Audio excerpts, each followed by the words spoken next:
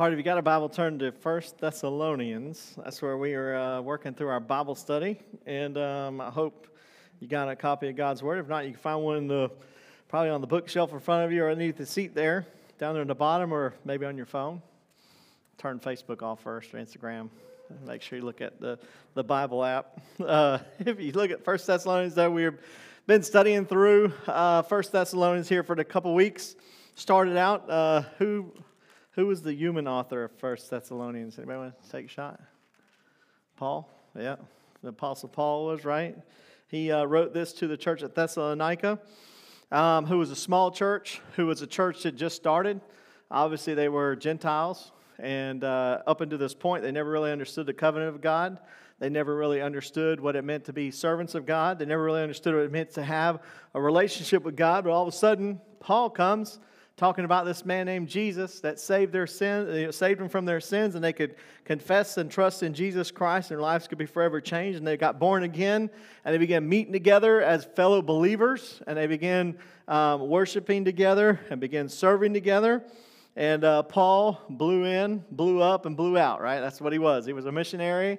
He was an evangelist. He came in. He went on his missionary journey, continued on.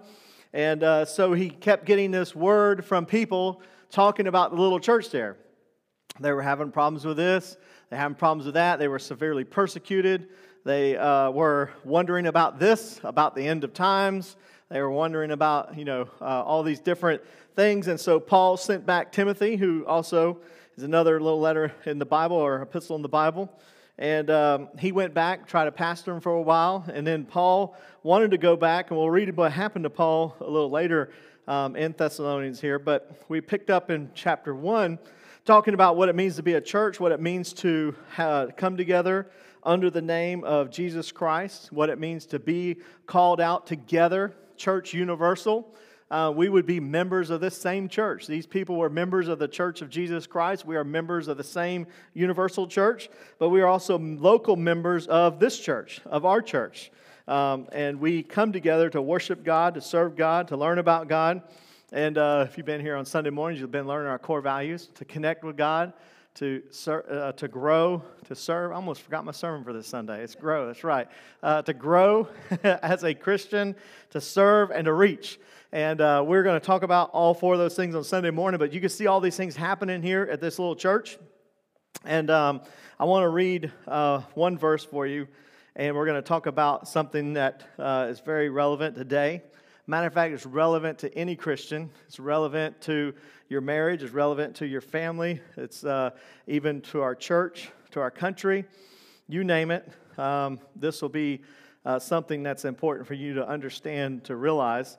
So Paul opens up here, giving thanks to God, talking about their assurance of the faith, talking about their marks of believers, and much other things. But verse 6 of chapter 1, Paul begins mentioning this.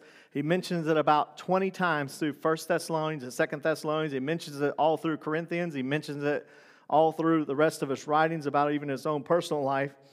In verse 6, he says, "And you became followers of us." He's talking about Paul, Timothy, Silvanus. And he said, of the Lord, having received the word in much affliction, with joy of the Holy Spirit. Now, wait a second. Pump the brakes, right? You said, these people were saved. These people were trying to do church. These people were doing the right things. And now you hear they have affliction. They have persecution. They have trials. They have tribulations. Wait a minute. I don't understand, because when you become a Christian, shouldn't it be an easy road? Shouldn't it be an easy walk? Shouldn't your life get easier when you become a Christian, not harder? Well, I think you're going to find out in Scripture, as you read through Scripture, you understand Scripture, those who are in the faith, those who are serving the Lord, still have opposition, still have trials, still have tribulations, still have the reality of spiritual opposition.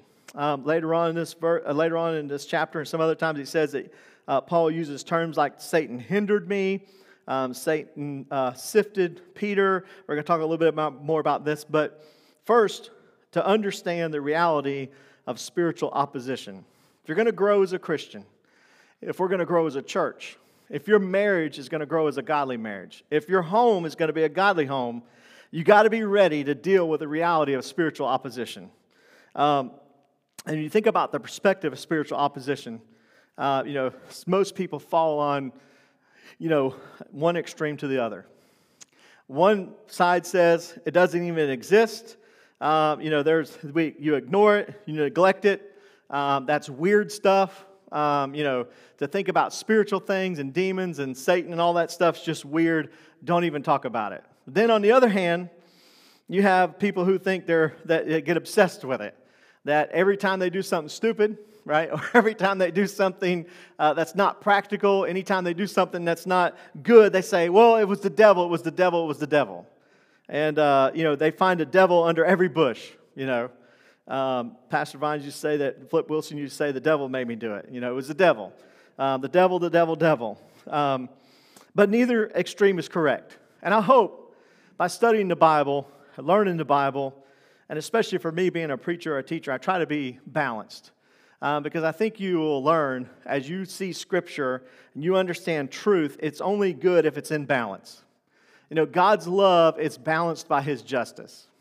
Is God a just and a righteous God who will judge your sin? Absolutely He will. Is He a loving God who accepts people and loves people and gives grace and mercy? Absolutely. The balance is true. You can't have one without the other. And the same with spiritual opposition. You can't bury your head in the sand and say it doesn't exist, because it does. And if you're not prepared for it, it's going to overwhelm you. It's going to overrun you. But on the other hand, you can't be so obsessed with it that you're finding the devil under every bush. So let's look at a biblical view of spiritual opposition tonight. That's what I want to talk about. And I want to talk about it here where we see it in Thessalonica here. You see it in our church. See it in your home, your family, our country. You see it just about everywhere you look. So, biblical view of who Satan is and his opposition to talk about how to deal with our spiritual walk. First, the identity of the spiritual opposition. The spiritual opposition is named by Paul later on in Thessalonica, and we also have them all throughout the Bible. It's Satan. Satan is known as the great adversary. He is also known as the devil, the serpent, Lucifer, the great deceiver, the evil one, the liar, the great adversary. I was going to say another name, but I'm not going to do that. Anyhow, he's through all these things.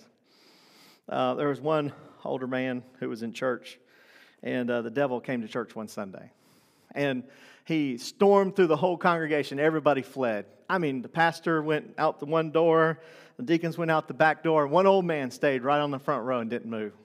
That old devil whirled around, got right in his face, and he says, "What's wrong with you? Don't you know who I am?" He says, "Of course I do.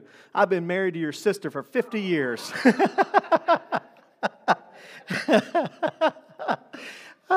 Anyhow, that was a joke, by the way. But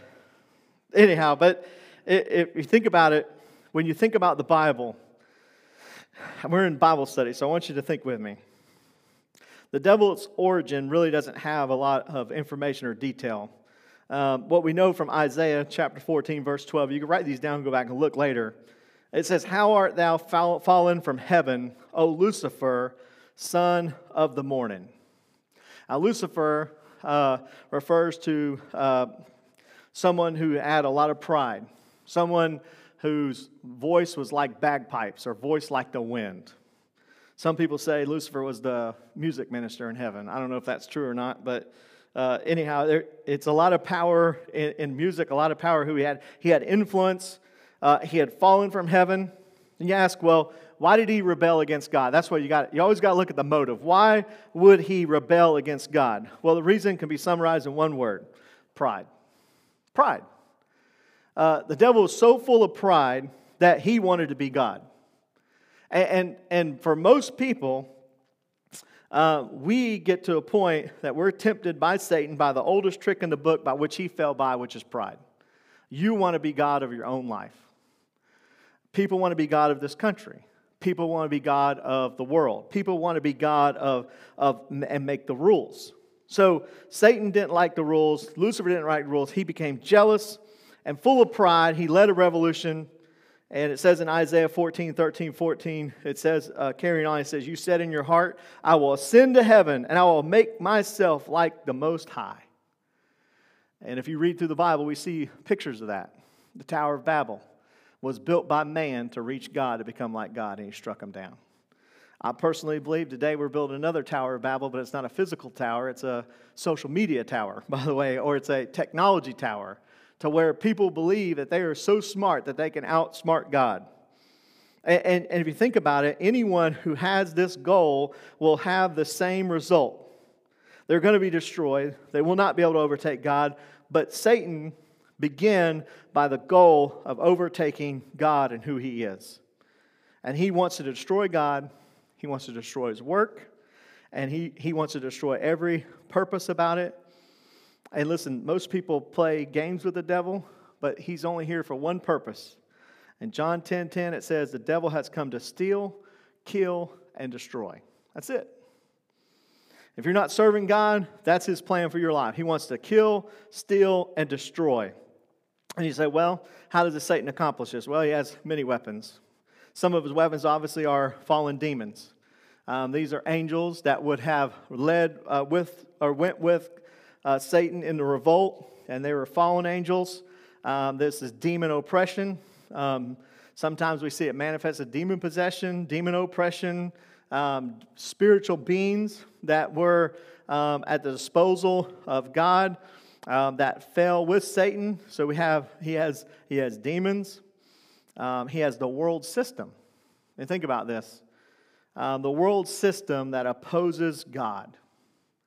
And it culminates in Revelation to where it says that the system or the world will want to make war with God. Think about that. That the goal of the world system is to come to a point to where they go to war with God. If you read Revelation, it's not that they don't know God. It's that they know God and they want to make war against God. Think about that. And you look to our world today in our system that's already in place and you see it working already. It's called the spirit of the Antichrist. Paul's going to talk about this extensively in Thessalonians here. We're going to talk about the Antichrist. We're going to talk about the end of times. We're going to talk about all those things. But the spirit of the Antichrist is already at work, and he's bringing the world to a culmination to where they want to make war against God and anyone who stands for God. So the war is not Republican, Democrat. The war is not China, America. The world's not America versus Russia. The war is against God. It is the world system that's going to lead us to a point to where the people of this earth want to make war against God. That's what we consider the world system. So he has the demons, he has the world system, but he also has our sinful nature of man. This is the oldest one in the book, right? Lust of the eyes, lust of the flesh, and the pride of life. Say, wow, they've been around a long time. Yeah, they work. All right? If you look to our world today, you realize they work. Satan is constantly tempting people with the lust of their eyes, the lust of their flesh, and the pride of life. And you look at in the Bible, you see he was relentless with this with Peter. It says that he's like a roaring lion to and fro from the ends of the earth, looking for whom he may devour. That doesn't sound like someone who's on a field trip, right? He is looking, he is opposing, he is using his tools, the world system, your sinful nature. He's using demons. He's using all that he can against God and the people of God so that he can make war against God one day. So you think about it. What are some practical ways he works? For us as Christians, he can't have our hearts, so where does he work? In our minds. He works in our minds. He begins to make you think the wrong way, and he knows he eventually can get you to act the wrong way. If you have hate in your mind, guess what's eventually going to come out in your life? You're going to act out on that hate. So he knows that he can work it in your mind. He can work bad thoughts. My dad told me his dad used to tell him this, and I've heard other preachers say it, and I think it's so true. He said that you can't keep the devil from, or the birds of the devil flying over, through your mind, but you can keep them from making a nest in it, right? That you will have sinful thoughts, you will have sinful mindsets, but the devil works through that, and he messes with your mind. That's why the Bible says to transform your mind. That we are to take the Word of God and transform our mind, our way of thinking. My dad calls this stinking thinking, right? It's that when you text someone, they don't text you back, you start to say, what's wrong with that person? Well, they didn't talk to me when I was at church. I don't know what their problem is. And next thing you know, they send you a text, which, by the way, is texting not the best way to be misunderstood or miscommunicate to people. But it's also a good excuse for people to say, oh, I didn't mean it like that. Liar. I know you think, no, stinking thinking. That's what I should say, right? But anyhow, you think about it. He begins in your mind. If you don't transform your mind, he begins by sowing a seed. Not only in your mind, he works in your family. And you want to get to somebody, you get to their family. You want to get to me, mess with my family. Mess with my wife. Mess with my kids. That's an easy way to mess with some way or somehow. He practically works inside of families. And let me tell you, families have been destroyed because of unforgiveness. Families have been destroyed because the devil has put a root of bitterness in people's hearts. People haven't even talked to people or seen their family or their brothers or sisters or even been around their families because the devil has sowed these seeds, and he puts it in their families to split families because he knows that's where his strength is. That's where power is. He does our mind. He does our family. Does it in our marriage. He does it in our church. If he can sow discord among the brethren, he's got it. Why go out? Why go to church and fight with people when you can stay home and fight with people in the world, right? And when he sows discord over colors of carpet or chairs or, parking spaces or whatever else, he knows he's got it. He knows he can sow that discord. He knows he can put it out there, and he can take it, and he can make people of God fight over the silliest of things. And then also in our country. I think we see that very clear even today. Take good people who are patriots, people who love our country, people who serve our country. And people say that they're unfit for this country. They totally despise and hate someone just because of their political beliefs. Think about that. And you go through the whole list. And I would hope you would agree with me. You could see it at work even through all of it. Today, I told someone, I said, I don't know if the world system is an 8-cylinder, but I would say it's running on all 8 cylinders now, right? It is cranking. The world system and Satan and all the things that he has, and he practically works in our minds, our families, our marriages, our church, and our country. You look at those 5 things and you see what's under most attack today. Every one of those. Because he knows that's the core of who we are. You say, well, all right, Pastor, I'm ready to go stick my head in the sand, right? Man, I came to Wednesday night tired. I'm gonna leave depressed, right? Don't leave depressed, all right? That's the bad news. Let me share you some things about Satan. That's some good news. Number 1, he's not God. He's not God. There is a God, and it's not Satan. And I love what one preacher said, even the devil is the God's devil, meaning that even over the devil and Satan, an opposer, an adversary, there is a God, and Satan is not God. He does not have the final say. He does not have complete power. He is not all-knowing. He's not all-present. Think about that. Satan is not God. And also, Satan has been defeated by Jesus Christ. And in our spiritual life and who we have in our families and our homes and our church and our country, we can fight not for victory, but from victory. Because he has been defeated by Jesus Christ and the power that we have in the Holy Spirit. And so when he comes to oppose us, when he comes to sow his seeds of discord, when he comes to your marriage, when he comes to your family, when he comes to your country, when he comes to these things and begins to sow discord in your mind and with people, here's what you need to do. Here's what I need to do. Number 1, first, identify the enemy. Many of us fight battles against people, and our fight is not against people. The Satan, one of his other names that I gave you, is called the Great Deceiver. He's the great deceiver because he can make you feel or understand or think you're fighting against someone when you're not.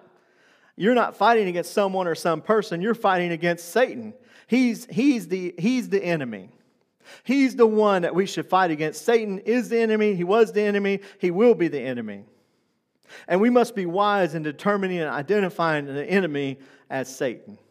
You right here, Paul later on in this thing says, you attacked me, you hated me, you talked about me, but you missed it. He said, I'm not the enemy. Satan's the enemy. He's the one that's done it. He's the one that's done this, and he's the enemy. Ephesians 6:12 is a great verse of Scripture. For we do not wrestle against flesh and blood, but against principalities and against powers, against the rulers of darkness of this age, against the spiritual host of wickedness in heavenly places. I don't know if you've been married for a while. You come to a point where you realize sometimes you argue and you're upset over something, and you really get down to the core of the matter and you realize there's nothing even really to the argument. There's nothing there. But yet, you're mad at each other, you're arguing with one another, you let it affect your peace and your joy and your family, and you got to sit down and realize, you know what? It's not us. It's Satan. It's him sowing discord in our marriage. It's him sowing discord in our church. It's him sowing discord in our country. It's that we got to identify the enemy. We know that we must look past whoever is opposing us and identify the enemy. And this is tough. It's tough because when someone comes to you and they oppose you or they go against you or they say something bad about you, you want to lash out at them. You want to take them and grab them by the back, pat them on the back. That's what you want to do, right? No, you want to physically fight them. You want to physically fight them. And you want to physically think you can tell them something. You want to physically fix it yourself. But you got to realize when you're in something like this and it's a spiritual attack, the enemy is not a person. The enemy is Satan. He's the one we must identify and say, here's the enemy and here's how I must do it. Number 2, we got to fight our battles not in our flesh, but in our spirit. 2 Corinthians 10:3 says this, for though we walk in the flesh, we do not war according to the flesh. See that? We may walk in the flesh, we may have physical bodies, but we do not war against according to the flesh. For the weapons of our warfare are not carnal. The word carnal means earthly. It means physical. It means something of this world. But they are mighty in God for pulling down strongholds, casting down arguments and every high thing that exalts itself against the knowledge of God, bringing every thought into captivity to the obedience of Christ. See that? Now this is tough because, like I said, every thought that comes in your mind, you bring it into the captivity to the obedience of Christ. You filter it through the lens and the filter of who Jesus Christ is in your life. And many times we fight our battles and we want to fight them in the flesh. Man, if I could just give her a piece of my mind, right? Man, if I could just tell him, he will know it. And when Aaron and I first got married, I thought for sure I could change her. But guess who needed to be changed? Me, right? You realize if you think you can't, and listen, if you're in a part where you realize you can't change anyone, it's God who changes them. And it's God who changes the heart. It is God. And you can argue until you're blue in the face. You could try your hardest. And yet, it is not our battle in the flesh. It's our battle in the spirit. You think about how much effort you put into the battle in our flesh compared to how much effort you put into battle in the spirit. I think if we prayed more than we argued, our marriages would have a lot more peace. I think if we prayed more than we argued at church, I think our church would be a lot more powerful. I think if we prayed more than argued in our country, I think we'd have a lot better country. I think if we prayed and sought God and really got true with God and turned from our ways, I know He would hear us. I know He would heal our land. But yet, we want to fight in the flesh. But Paul says, don't fight in the flesh. Your battle's not with the flesh. You need to fight in the Spirit. You say, well, how does that happen in the Spirit? 2 weapons, the Word of God and prayer. We're going to talk about the Word of God Sunday too. But just to give you a couple verses about the Word of God. Hebrews 4:12, for the Word of God is living and powerful and sharper than any two-edged sword, piercing even the division of the soul and spirit and the joints and the marrow and the discerner of the thoughts and intents of the heart. Think about that.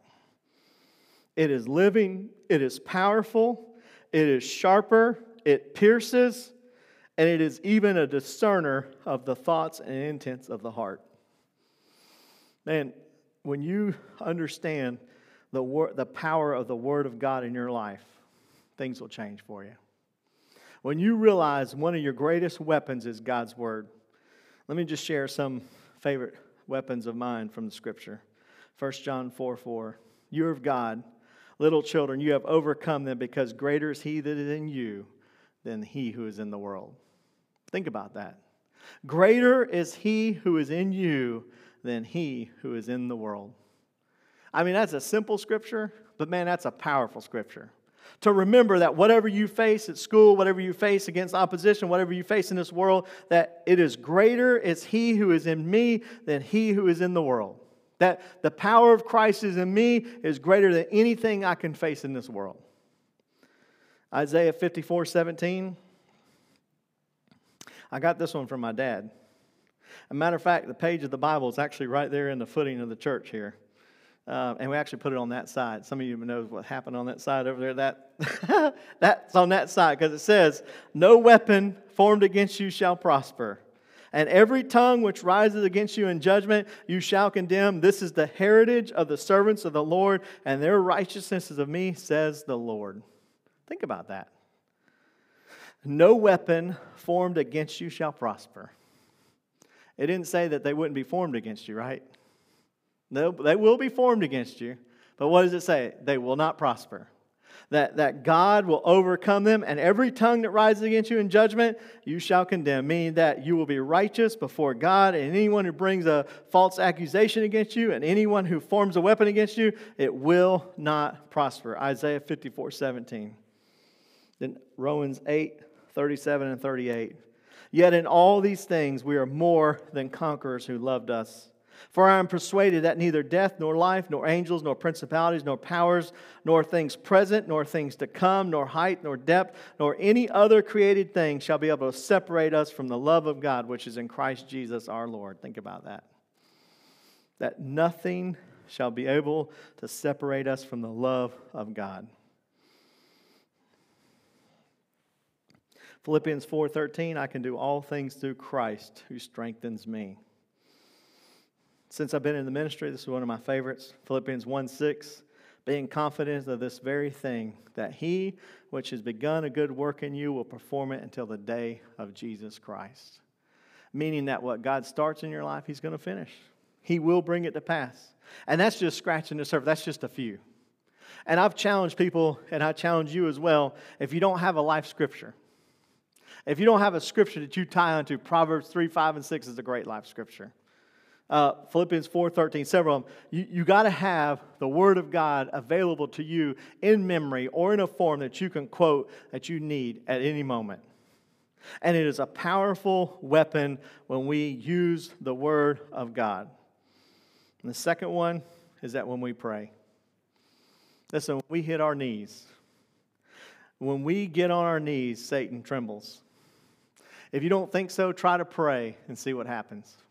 Your phone's going to ring, text message is going to happen, your pipes are going to burst in your house, you name it, it's going to happen. Something will happen. And when you pray and you get serious with God, listen, He knows. I always say this, and I love the way it was put one time to me. When you pray, you're asking God to get involved in your situation. That's what it is. When we pray, we're inviting God to do something supernatural in our natural lives. As us getting on our knees to pray consistently, fervently, and frequently that God would go to work on our behalf. You can ask, you can pray, you can desire, you can ask God to work on your behalf. And like I said before, imagine your marriage if you pray more. Imagine your church if you pray more. Imagine your country if you pray more. We need to pray consistently, pray frequently, and pray fervently. Matter of fact, in the model prayer, Jesus Himself said, pray and deliver us from the evil one. Think about that. So listen, don't go out of here and think, well, the devil's a sissy. I'm going to roll up my sleeves and beat him up. Listen, you don't want to fight with the devil. All right? He's not a punk. He's not going to give up and run or hide. But if we use the Word of God and we use prayer, The devil may hinder us, but he won't defeat us. The devil may persecute us, but he won't overcome us. He may come after you, but he's not going to get all of you, because the bottom line is Satan can do all that he can, and it's still not enough, because God is greater than Satan, period. That's all there is to it. And when you think about it, you come to the very end in Revelation chapter 20, verse 10, it says, and I'm waiting for this day, the devil who deceived them was cast in the lake of fire and brimstone, where the beast and the false prophet are, and they will be tormented day and night forever and ever. Man, wouldn't that be a great day when Satan's finally gone? When he finally hits the lake of fire, and he'll be gone forever. No more opposing God, no more opposing God's people, no more opposing us as Christians, and yet he will be gone forever. So as Paul says, as he talks about it, with much affliction, but with the joy of the Holy Spirit. And you say, how can you have joy in the midst of all that? Because you know that God wins. You know you have the weapons available to you to fight the enemy, to overcome the enemy. And so maybe you're here tonight and you say, you know what? That's exactly where I am. Man, and listen, you're not in a battle against your kids. You're in a battle against the enemy. You're not in a battle against our country. You're in a battle against the enemy. You're not in a battle in your marriage against your spouse. That's not the enemy. We have a clear enemy, and we identify him. We know who he is, and we know that he opposes, and we know he afflicts, and we know that he tries to hinder all that God does. And for us as Christians, we are to identify that. And the more we identify it, the more we realize it, and the more that we overcome it, the better we get at overcoming it. And in our marriage, sometimes you just need to stop and say, wait a minute, time out. Let's seek God and pray, because this is not me against you. This is God against the evil one. And listen, no more than that, even in your kids' life, in our church, in our country, all those things. There's a clear enemy. He's going to oppose everything there is to God, but we can still press on. And I really hope this sets the tone for the rest of the rest of the letter, because as we get through the rest of the letter, we really see how the coming of the Lord and how he encourages them, not even just for the future kingdom to come, because the earthly kingdom, as we know, will end up failing and trying to make war against God. It's a very, very interesting part. So for us tonight, I hope maybe a scripture that I gave you can quote. Maybe a prayer that you can pray. Maybe something in your heart and your life that you can take to the Lord in prayer. So let's pray over these scriptures tonight.